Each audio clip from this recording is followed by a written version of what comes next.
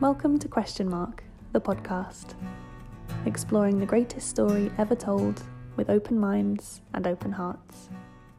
We light it up, we won't come down, and the sun can't stop us now. Watching it come true, it's taking over you. This is the greatest show, where it's covered in all the colored lights, and the runaways are on in the night. Impossible comes true, it's taking over you. This is the greatest show. Hello everybody, welcome again to Question Mark, the podcast, as we look at the Gospel of St. Mark. And today we're going to be trying out a new format.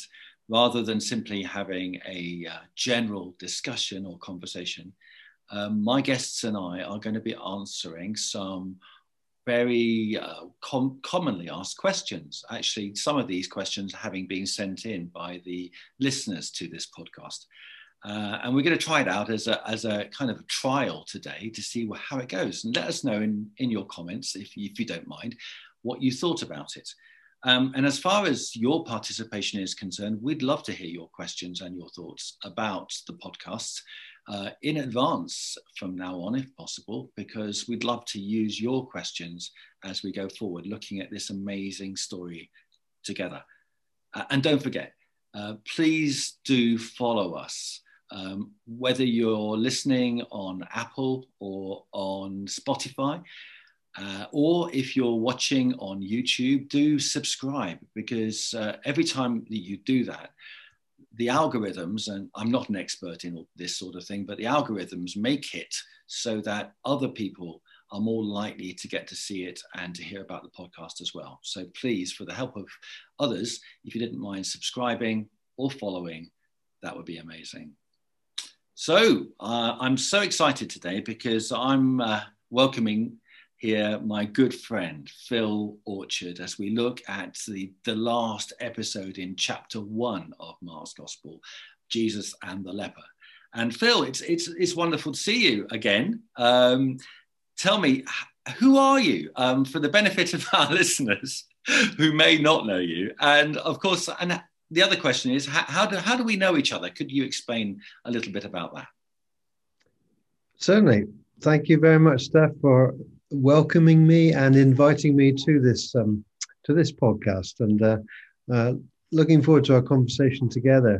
We've known each other for, I forget how many years, but quite a few years, by being part basically of the same church in Southampton, and sharing lots of things along the way together, in all sorts of directions. And that's been a joy over the years, probably decades now, isn't it, Steph? I think so. I've during that time that I've known you, I've had various hats on roles to play, if you like. I have been one of the church leaders, as it were, for quite a number of years. But I was also a school teacher before that, not teaching with you, Steph, but in different schools. And I've also worked with young adults with learning disabilities in a charity situation. And now I am newly retired, which is made me busier than ever, because although I have no formal employment, I am very eagerly engaged in Bible teaching and biblical training of church leaders internationally through a program of School of Ministries that we run based out of here at the moment in Southampton. And that keeps me very, very busy with all sorts of training materials, both preparing them, revising them, and teaching them live or via video, especially during the time of lockdown. There's been a lot of that. So there's lots of things there, and that's a little bit about me. But basically, I love God and I love the Word of God. So to teach it, to talk about it, to grapple with it, to study it, to be challenged by it and shaped by the Spirit who inspired it is just what I enjoy most. That's brilliant, Phil. What a great introduction. And for those who don't know Phil, and as he says, I've had the pleasure of knowing him. I've now sort of calculated this, Phil. I think it must be about 36 years. And during that time, I know those who've heard him will agree with me. He's never said a dull sermon. He has spoken about the Word of God in a way that's really interesting, articulate, and powerfully moving, actually. Invariably. And I know those who've heard him as well would totally agree with me. And if you've never heard Phil, I can only recommend him because he is brilliant. And I'm saying that without wanting to big him up unnecessarily, because I'm just saying my genuine thoughts. So it's an absolute pleasure to have Phil on the show today. And we're in safe hands, folks. That's all I would say. So we're looking today at chapter 1 again, the last episode in chapter 1, however, and it's verses 40 to 45 of that chapter. And we're going to be listening, first of all, to Lucy Warner, who will be reading the passage for us. Or if you're on YouTube, you'll have a bonus clip of the film, I Am Mark. Mark chapter 1, verses 40 to 45, New International Version. Jesus heals a man with leprosy. A man with leprosy came to him and begged on his knees, "If you are willing, you can make me clean." Jesus was indignant. He reached out his hand and touched the man. "I am willing," he said. "Be clean." Immediately the leprosy left him and he was cleansed. Jesus sent him away at once with a strong warning. "See that you don't tell this to anyone. But go, show yourself to the priest and offer the sacrifices that Moses commanded for your cleansing as a testimony to them." Instead, he went out and began to talk freely, spreading the news. As a result, Jesus could no longer enter a town openly, but stayed outside in lonely places. Yet the people still came to him from everywhere. Well, thank you very much indeed, Lucy. Phil, let me start by asking you just your first impressions, your first reaction to that passage. What's your first and initial thought? Well, it's difficult to have an initial reaction to it because I've had such a strong reaction to it for many years. And it's always been one of those powerful, impacting encounters that Jesus had with an individual. Yes. And that's, I think, what still impacts me personally about it, that this desperate man, uncertain of his reception when he comes to Jesus, is met not with just a power figure and not just with a healing, but met with a compassionate God. And so it's just demonstrating that the gospel is indeed good news, because it was good news for this man. He didn't know what he was going to get. He could have been rebuffed or shunned like he'd experienced for most of his life, but he met Jesus and went away utterly changed by it. So just that powerful impact and the emotion that it contains, whilst being understated. I can't imagine Jesus doing this in a cold, unemotional way. Yes. In fact, we know he doesn't, because he's filled with compassion or there's an emotional response before there's even a healing response. And so he's touched by this man and moved by his plight and responds to it eagerly. I'm sorry, I'm going on and on about it, but it's all there, and that's what impacts me straight away, again and again whenever I read this, and it is there in Matthew, Mark, and Luke. You know, so it's sort of, you can't miss this particular healing and this particular miracle at all. Use the G word there, Phil. God. Are you implying then Jesus is God in this respect, and this is a picture of God and how he how he feels, because you've stressed that word emotion quite a lot as well. I am. I didn't intend to, imply that directly straight away, but yes, I think this incident and miracle surely points to God, and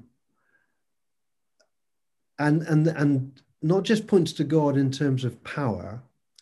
After all, the Jews would have believed that there was only one being who could potentially ever cure anyone of leprosy, and that would be God. So he's already sort of ticking that box for them. Wow. By doing it. Yeah. But there's more than that. There's what sort of God is this that's curing and healing this man? This is a God who is touched by our infirmities, who is more than willing. You know, that interchange. If you're willing, I am willing. Yes. And even the phrase, I know we'll maybe come to it separately or again, but even the phrase about Jesus being moved or filled with compassion is of the very same phrase used of the Father, God, the Father figure in the parable of the lost sons, the prodigal son. Right. When he saw the prodigal son returning, yes, the Father looked out and filled with compassion, same phrase, ran to meet him. And we've always thought, and I would ascribe to this, that this is a picture of God himself, his compassion in that parable, yes, towards lost people.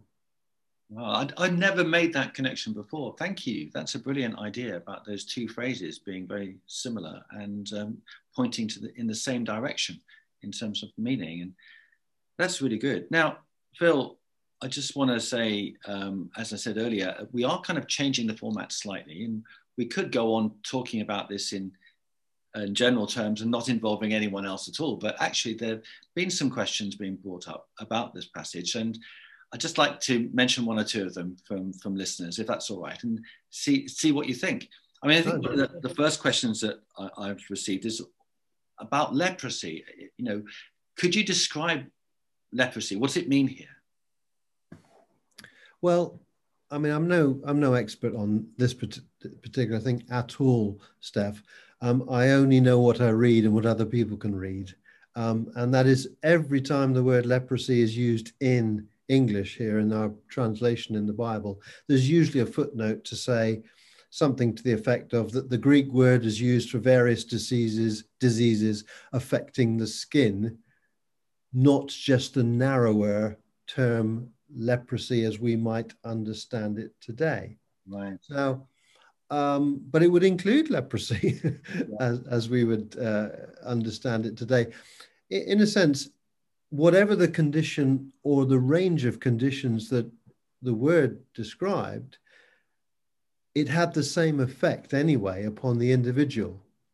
It was physical and in many ways debilitating and probably progressive, but it was equally socially ostracizing because this poor individual, under the law of the Old Testament, had to distance themselves. It was like in enforced isolation, not for 7 days, 10 days, or 40 days, but for the rest of their life, or at least until there was identifiable evidence that they no longer had the condition. So they had to fend for themselves. They couldn't rely on relatives, or they couldn't live with anyone, basically. No, they had to live outside of the camp, right, the community. And if they came anywhere near, they had to literally cry out, unclean, unclean. It's there in Leviticus, the particular, very detailed instructions as to how to live if you have any of these conditions, and then how to respond if something changes. Yes. To go to the priest for a third party objective verification that something may be different and better even. Right. Well, that may explain one or two things that later on in the story. I think so. Yes. It is, and also you mentioned that word clean or unclean. And that actually is another question that's come up. Jesus says, be clean. What he doesn't say is be healed. And that seems a bit odd, because we would expect him, if he was going to heal him, to heal him, and that would be it. He wouldn't say those particular words. Could you explain what Jesus was going on about there? Is it to do with the idea of leprosy being unclean, and if you're cured of it, therefore you are clean? Is that it? Yes, and there were a whole range of things that could, under the Old Testament law, could make you ceremonially unclean. And so the uncleanness is to do with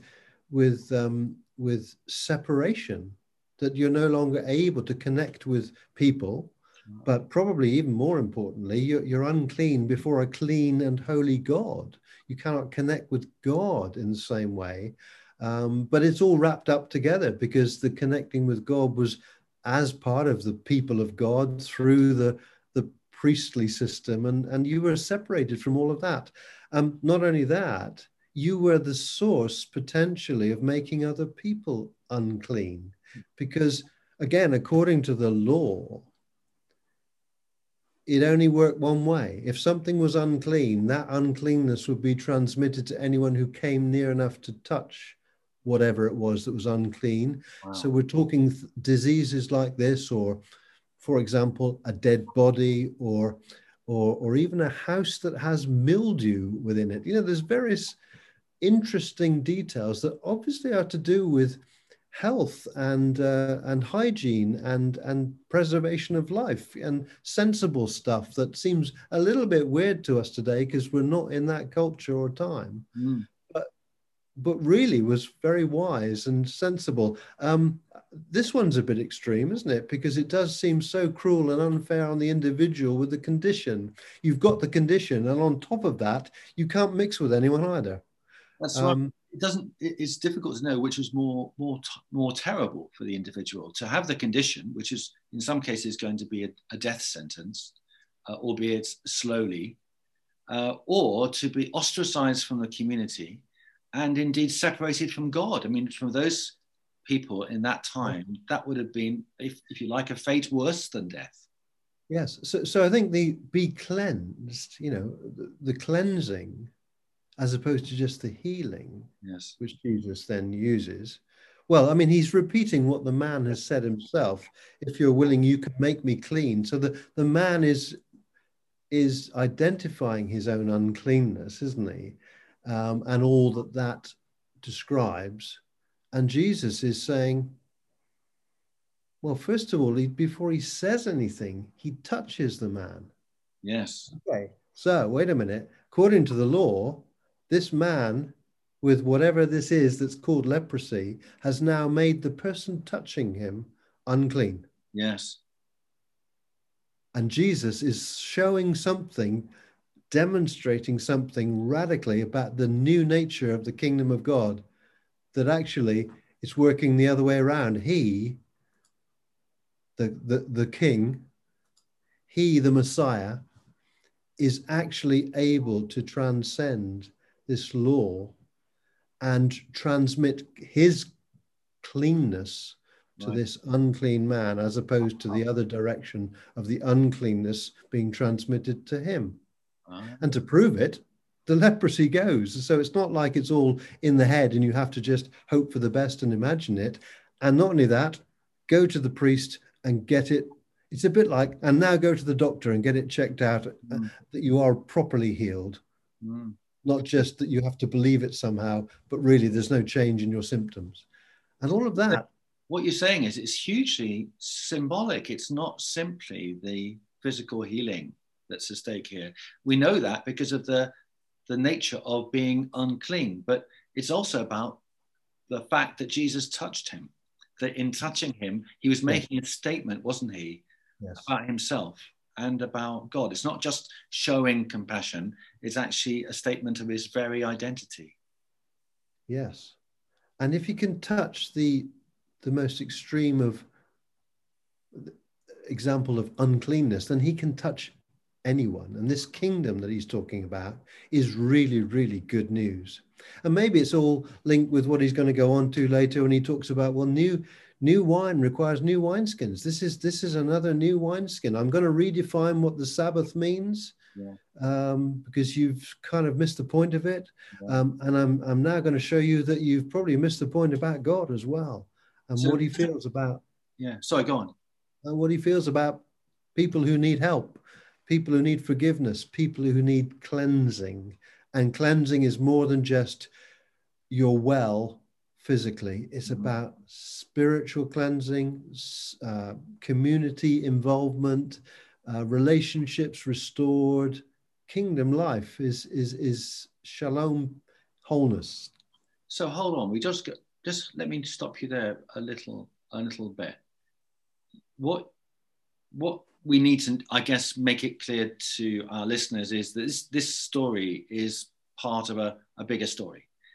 And if you've missed any of the other episodes, you won't know that Jesus had made it his kind of mission statement, if you like, to say that the kingdom of God has come in him, actually, initially.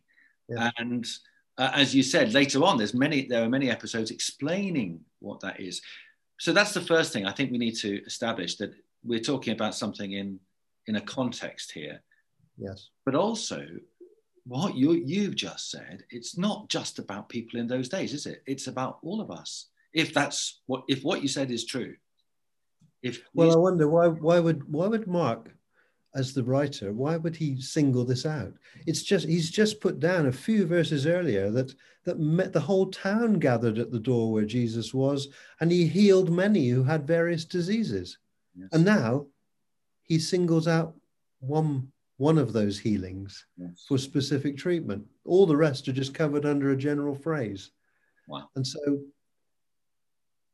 I think it definitely is something that he was deliberately saying that this is the sort of thing that this Messiah, this king of this new kingdom, is going to do. He's going to heal people. He's going to liberate people in a bigger way than just they'll get better physically, because the kingdom's bigger than just being well physically and so on.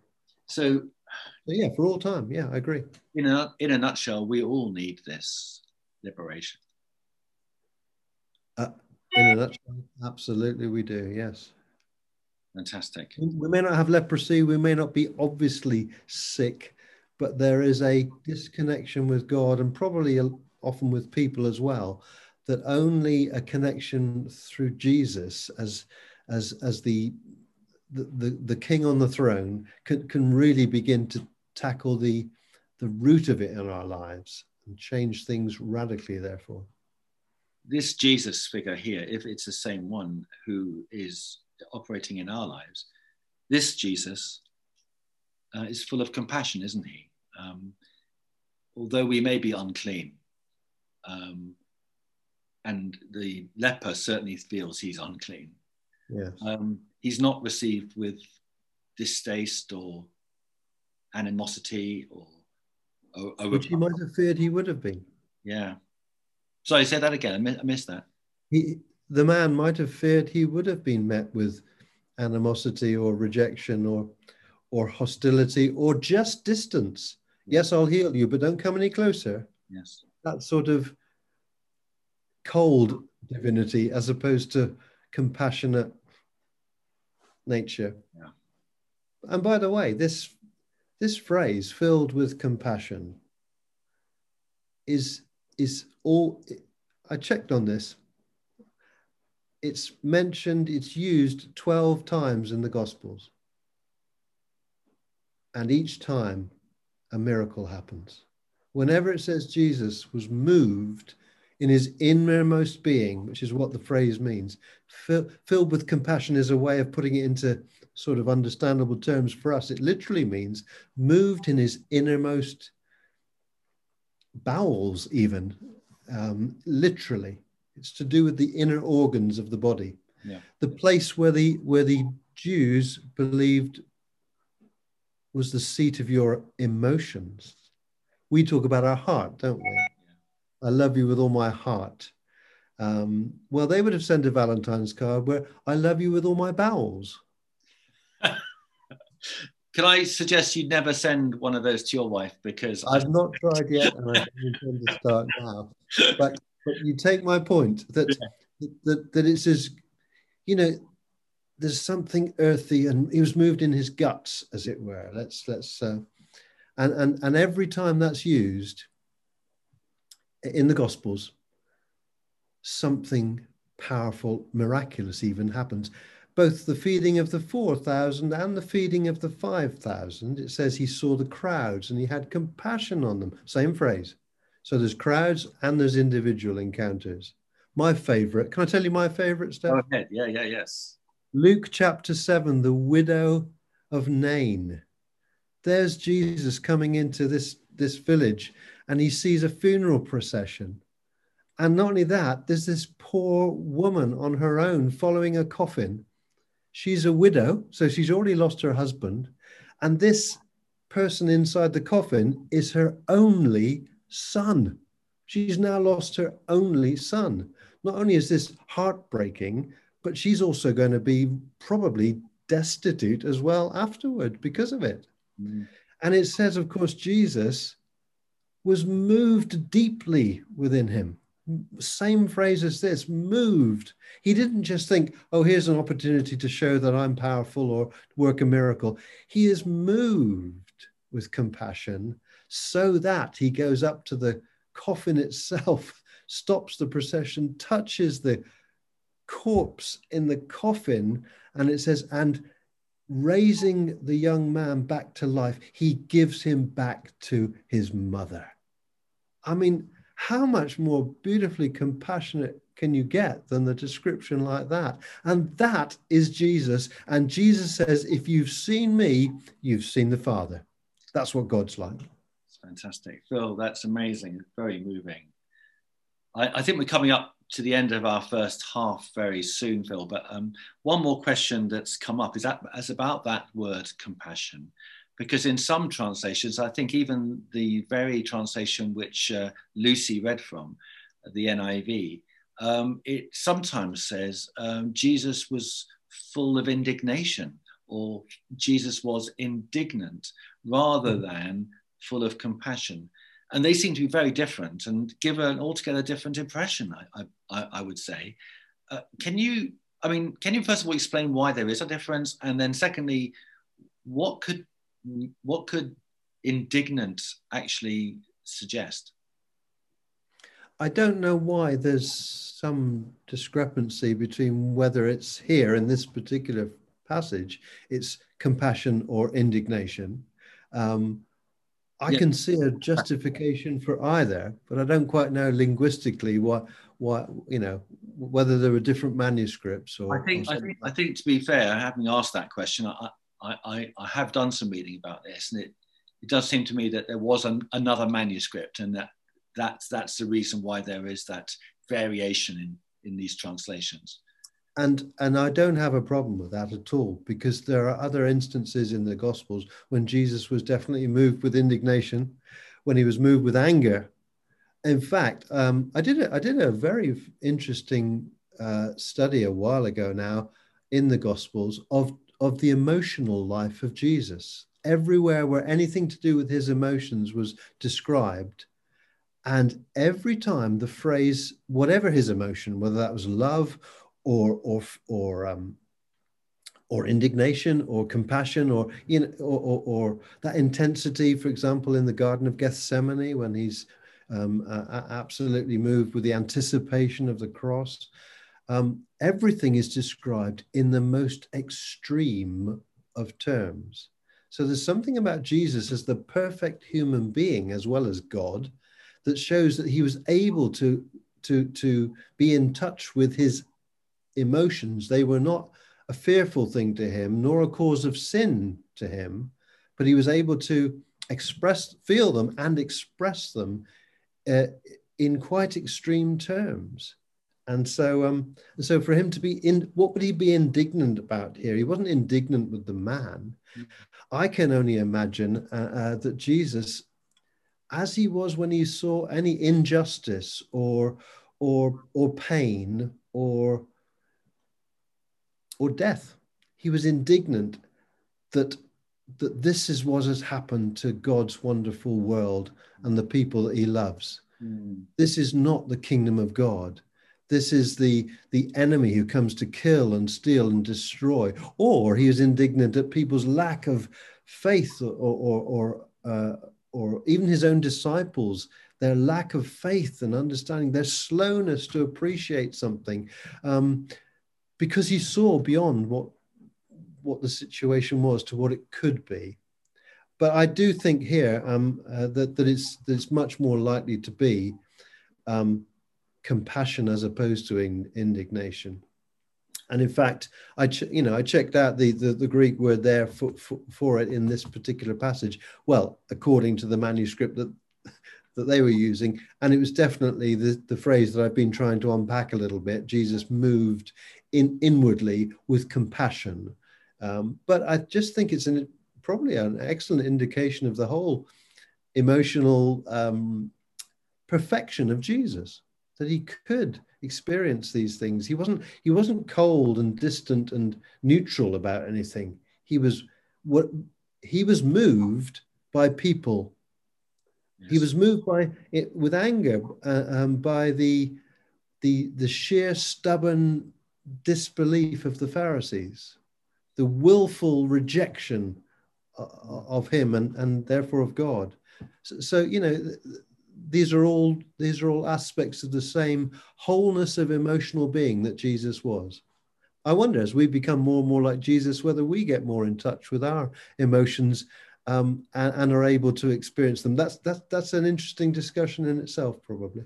It's fascinating. I mean, in performing the character of Jesus for I Am Mark and Mark in the Park, that's been a constant source of debate, actually, between myself and my various directors about the personality of Jesus, because we like to believe, and I still 100% do believe this, that Jesus, whatever his other feelings, his predominant one is one of love, that his attitude to us is unconditional love. It's, the example you gave today of the leper, or the story of the prodigal son. It's the same. We can mess up, we can muck up, but his love for us remains just as strong. Yes. But at the same time, there are these moments, aren't there, where Jesus goes to these extremes of emotion. So it's about, for a performance, to couple that overriding unconditional love for humanity, which Jesus has, even for his enemies, who he asks his Father to forgive at his crucifixion. Mm-hmm. At the same time, the indignation that you've referred to, the anger sometimes as well. It's holding those things in balance. So I guess rather than God wanting us to be in touch with our emotions, plain and simple, it's about us sharing the emotions of Jesus, I would imagine. That he wants us to love, that's clear, love our neighbor, but also not to be afraid of other emotions, which are more extreme, if you like, but are in that cause. Yes, I agree. We better leave it there for the moment, Phil, because waiting in the wings is my and your good friend, Mikey Powell, who's got a lovely song for us today called Yesterday's Meal. And if anyone's never heard Mikey before, I just want to explain. He's the director of worship at New Community Church Southampton. And he is passionate about worship and about writing songs. He likes to think that his songs are creative and authentic, and I think they are actually, but they're also a great deal of fun. So without further ado, Mikey Powell. I've been treading water, I've been standing still, I've been waiting in the shadows, I've been surviving off of yesterday's meal, but that won't last me till tomorrow, for we cannot live on bread alone, no, it will not satisfy, for we need the very voice of God, we need the words of life.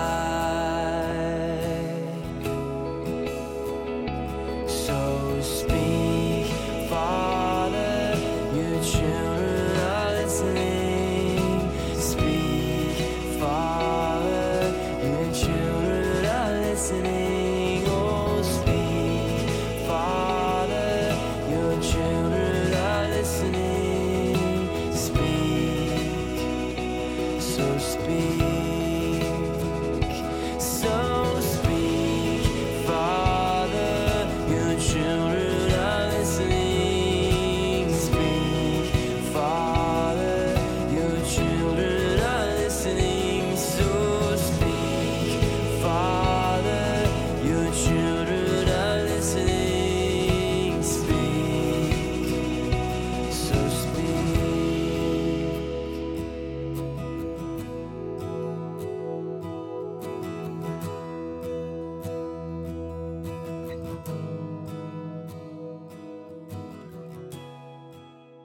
Well, welcome back, everybody, to the second part of episode 6 of Question Mark. And as I mentioned earlier, today we have Phil Orchard, who has been speaking about Mark chapter 1, verses 40 to 45. And it's been a brilliant chat so far. Thank you ever so much, Phil. And during Mikey's song, I was saying to you, wasn't I, how clear it was what you said. And yet you pulled no punches. It was going right to the heart, I think, of the passage so far. I'm so glad that you were able to join us today.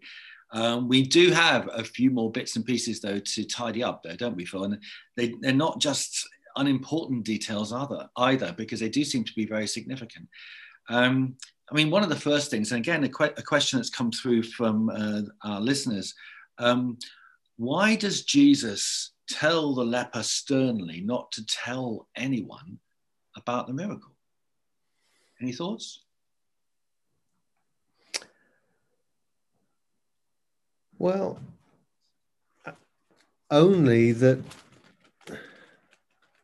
when my first thought is, surely Jesus was not going to be surprised that the man was going to go out and tell loads of people suddenly that this miracle had happened to him. This man who they would know about, this unclean person is now okay. And looks okay, and is probably jumping around in joy. But you're right. It does say he gave him a strong warning, or told him sternly. Yes. And all I can think of is well, look what happened then when he did tell people. That of course the crowds would have made it virtually impossible for him to carry on as he was. And that's why he had to retreat to more solitary places, and still they sought him out. That's a very interesting point you raised there. You say carry on as he was. So I suppose you're implying he had a particular purpose, something he was carrying on with. And you're saying that because of the crowds, he was basically prevented from doing that. What was the purpose? What was he carrying on with exactly? Well, it seems to me that he was his purpose, his mission, if you like, there and then, was to go to as many villages and towns of Israel, one by one, in person, and teach about the kingdom of God and demonstrate it there in person. But he didn't want premature publicity, as it were, or the adulation of the crowds, because maybe that was unrealistic. Maybe how do you? What he certainly didn't want is he didn't want recognition from evil spirits whenever they started to say, "You are the Holy One of God." He silenced them immediately. He's not going to have his true identity revealed by a demonic spirit instead. And he's got something to reveal that will take time, that a miracle or the sole emphasis on miracles and healings will possibly obscure. Yes. Because everyone will be after that, won't they? Indeed. I mean, because everyone's got something they want healing or changing, or a relative that needs something happening to make them better, rather than, and so give me what I need, Jesus. It's You more know, important, isn't it? He has something more important than simply to do that. He wanted to implant in people's minds and hearts that God was doing something new. He's bringing in his kingdom into the world. Yeah. And it doesn't sound quite as exciting, does it? But you couldn't walk, and now I'm going to help you to walk again. Or you've got leprosy and now your skin is perfectly clear. You know, which would you go for? I always think that about, I know we're jumping the gun a bit here, Steph, but in your next chapter, you know, with the paralytic, and he says to him, your son, your sins are forgiven. And I'm thinking, I bet the man was a bit disappointed. He didn't come for forgiveness of sins. He came because he couldn't walk. Yeah. Indeed. But he got both. Got both, yes. That's fascinating.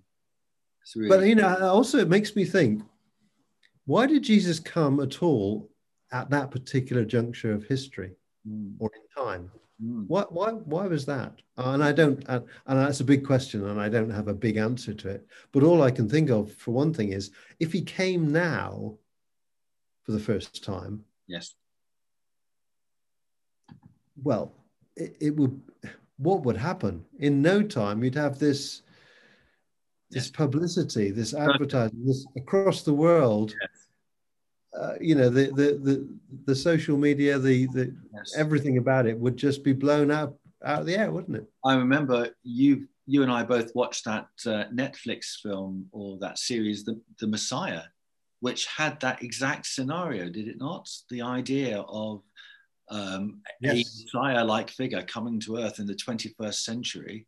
Yes. And the publicity machine was huge. It was just So there is, maybe that's part of it at least. You know, why did he tell him not to tell other people? Yes. Do you think also, I wonder, that it tells us a little bit about the character of Jesus as well? But he's never one to court publicity. He's someone who, he's not after celebrity. His acts of generosity are simply that. They're acts of generosity and of love. And maybe that says something about God as well. I wonder that God isn't always out to make a big show. And some of us who want God to do that, maybe we're barking up the wrong tree, that he's probably more likely to act in behind the scenes in some ways. And there's something awfully seductive about popularity, isn't there? Yeah. And I think sometimes we think of Jesus' suffering as to do with his persecution and torture, and of course that is suffering. But there was the suffering of what, when they wanted to make him king by force, for example, and he had to retreat and away from that. But I tell you what, there's something in our flesh that would sort of rise to it. All these people thinking I'm the king. I'm the best thing ever. And of course he was, but that wasn't what he was. It wasn't his time for that. So you're implying that there's a temptation even here for Jesus, that potentially to court that popularity, and actually he knows in his heart that's not appropriate. Yes. I mean, it's going to happen. Yeah. And then the success and the popularity leads to the jealousy of the Herodians and the Pharisees, and they conspire against him. So one thing leads to another. You get the popularity and the hostility. Yes. You have to cope with both at the same time for a while. But he's trying all the time to sort of delay it, I think. You go your way and make sure you're walking, you, the leper, the ex-leper. But I think don't publicize it. I think that says an awful lot, doesn't it? For us who are in public ministry as well, that the temptations are there to court the crowds, as it were. Yes. And alas, one could suggest that happens some days to people. But at the same time, that's not what it's all about. No. Wow. Thank you, Phil, for that. That's really good. And another question that's come through is similar to that, maybe connected actually.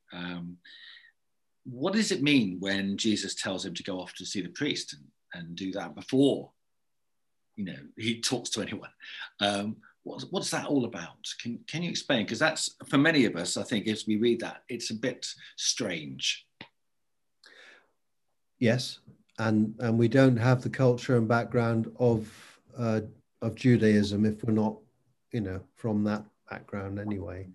I think you remember what we said earlier about Jesus introducing the newness of the kingdom. Well, the newness of the kingdom didn't mean an utter rejection of the oldness of the law. It was a fulfillment of the old and an introduction of the new. So Jesus, this isn't the whole thing, I don't think, but at the very least, Jesus is saying, I respect and revere the law, and the law says you're to do this in your situation.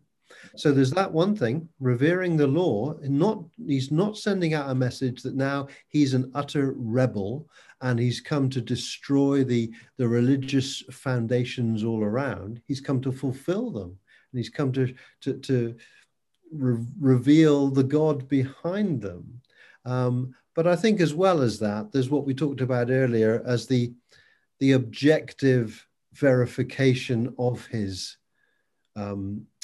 healing, so that the man could be properly reintroduced to society. Ah, yes.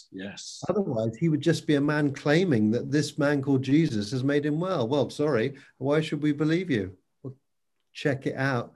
Get the priest's verification. What Jesus is concerned about is not just the physical healing, as we've mentioned before, about this whole situation, about the man's social interaction. Yes, absolutely. And that's the crux of Jewish life, is the family, the community, the synagogue. He can now be part of this again. Wow. I don't know how long he's been away from it. It's probably a long time. Yeah. But now it's all new for him and available for him, but he has to go through these checks first. And then also to stop, part of the checks were, if you read Leviticus, it's all about sacrifices made in order to say thank you to God. Yes. And and all that implies, with forgiveness of sin, and Jesus doesn't spell it all out here, but it's all inherent in the old priestly application of these laws. Right, that really helps. Thank you so much, Phil. I think there are only a couple more questions to go, but one of them is about the significance of this story for us today. And I think we've touched on that, already, but there may be other things that we can say. But before that, I wondered, is there anything else in the passage you think that's worth mentioning, which we haven't covered so far? I think we've covered most of it as to what is directly described here. And isn't it just beautiful how it's so brief and understated, when really you could have a chapter's worth on this incident alone, and it's just there factually listed. And it's interesting, by the way, reading Luke's version of it. Luke the doctor. Now, he doesn't just say this man has got leprosy. Oh no, Dr. Luke says this man has an advanced case of leprosy. Or the phrase literally, he was filled with leprosy, right, which actually adds another very interesting element to it, because this man had a bad case of leprosy. It was very advanced. And so, the doctor points that out. But no, I think it's all we've talked about the detail. There are one or two personal and present day applications, I think, that we can take from it. So if you want me to let's do that straight away, Steph. Yeah, let's do that, Phil. That sounds great. Okay. Well, I would think that it for us to read it today and not just read it as a historical incident. Wasn't that interesting that Jesus did that to that man then? But we've got at least two things going on here for us now, I would suggest. we've got the fact that this Jesus is still the same Jesus today. Yeah. And so therefore, though he is not here with us in person, in the flesh, on earth, we can come to this same Jesus and know that he will be as willing to engage with me in all my uncleanness, be that moral, physical, or in any other capacity or area of my life. He is willing to engage with that. And if I'm humble enough to ask for his healing and help and forgiveness, he will willingly, more than willingly, filled with compassion towards me, he will respond in the same way. Not distance, as we were saying earlier, not Yep. distaste at all, but compassion, acceptance. Every time. Mm. Every time he will. I mean, that's a big, big deal, isn't it, really? Because we all need it. There is not a single human being who doesn't need to recognize and receive the compassion of Jesus, which is then translated and applied to us in actual being touched by him. I think you and I have both experienced that, not only initially when we first came to know Lord Jesus, but also many, many times. Yes. Since then. Would it be fair, would you mind if I just mention a story that happened to me about this, and I hope would be of help to some who might be listening? And I've read this story many times, as Phil has, but recently I've taken to reading the gospel stories and trying to imagine what it must have been like to actually see the story, if you like, the places, the people, to feel the atmosphere, the heat and smell, the smells, all sorts of things, and in a way that's, it's got quite a tradition in Christian spirituality. And I did it recently with this story, and I was really struck, Phil, by what happened, because I imagined myself as the leper here. Mm. And not only was I obviously horrified with the fact that I had disease, and I was desperate for the disease to be healed and for me to be cleansed, but I was painfully aware in my guise as the leper of the hostility that everyone else in the crowd felt towards me. Mm. Not only did they not want to know me, there was absolute horror at my being there in the first place. Mm. And as I walked towards Jesus, I felt the shame of that. Mm.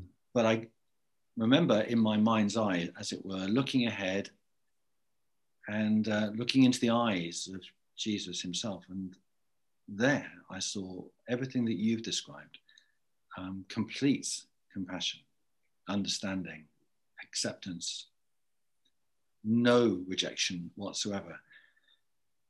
And for me, as an individual now, in Stephen Smart in the 21st century, this really spoke to me. And I wonder whether it will speak to all of us in some way or another, because I think each of us carries with us a sense of uncleanness, of shame, and how we feel we are, and how we feel we're seen by others. The difference between how we feel we're seen by others and how we're seen by Jesus couldn't be more stark. Mm. Because where others look upon us, perhaps even our most loving relatives and friends, there's an element of conditionality about it. They're never going to be purely unconditional in their regard for us. Mm. But for Jesus, it is completely unconditional compassion, no matter what we're like, no matter how we feel about ourselves. Yes. I think that's, for me, that's, the abiding memory of this particular passage. And yes, very good, very good. Well, Phil, it's been an absolute joy. Thank you so much. I can't wait to advertise this podcast more widely and for people to listen to you. I do hope you'll come back again at another stage. It hasn't been a complete disaster for you, but I know you feel, I hope you feel that it's been worthwhile I do. Thank you so much, Steph. It's been great having this conversation with you, and thank you for inviting me to do it. It's a pleasure. God bless you, Phil, and speak soon. Bye-bye. Bless you. If you enjoyed this episode of Question Mark and don't want to miss any future episodes, make sure to click on the subscribe button. This also means other people can find the podcast and join the conversation. We'd also love if you could leave a review so we know what was good and what we can improve for future episodes. Join us and our special guest next time, where we'll continue to explore the greatest story ever told together. If you want to get involved with the podcast or have any questions or comments in the meantime, please do get in touch using the I Am Mark social media channels. We'd love to hear from you. We light it up, we won't come down, and the sun can't stop us now. Watching it come true, it's taking over you. This is the greatest show, where it's covered in all the colored lights, and the runaways are on in the night. Impossible comes true, it's taking over you. This is the greatest show.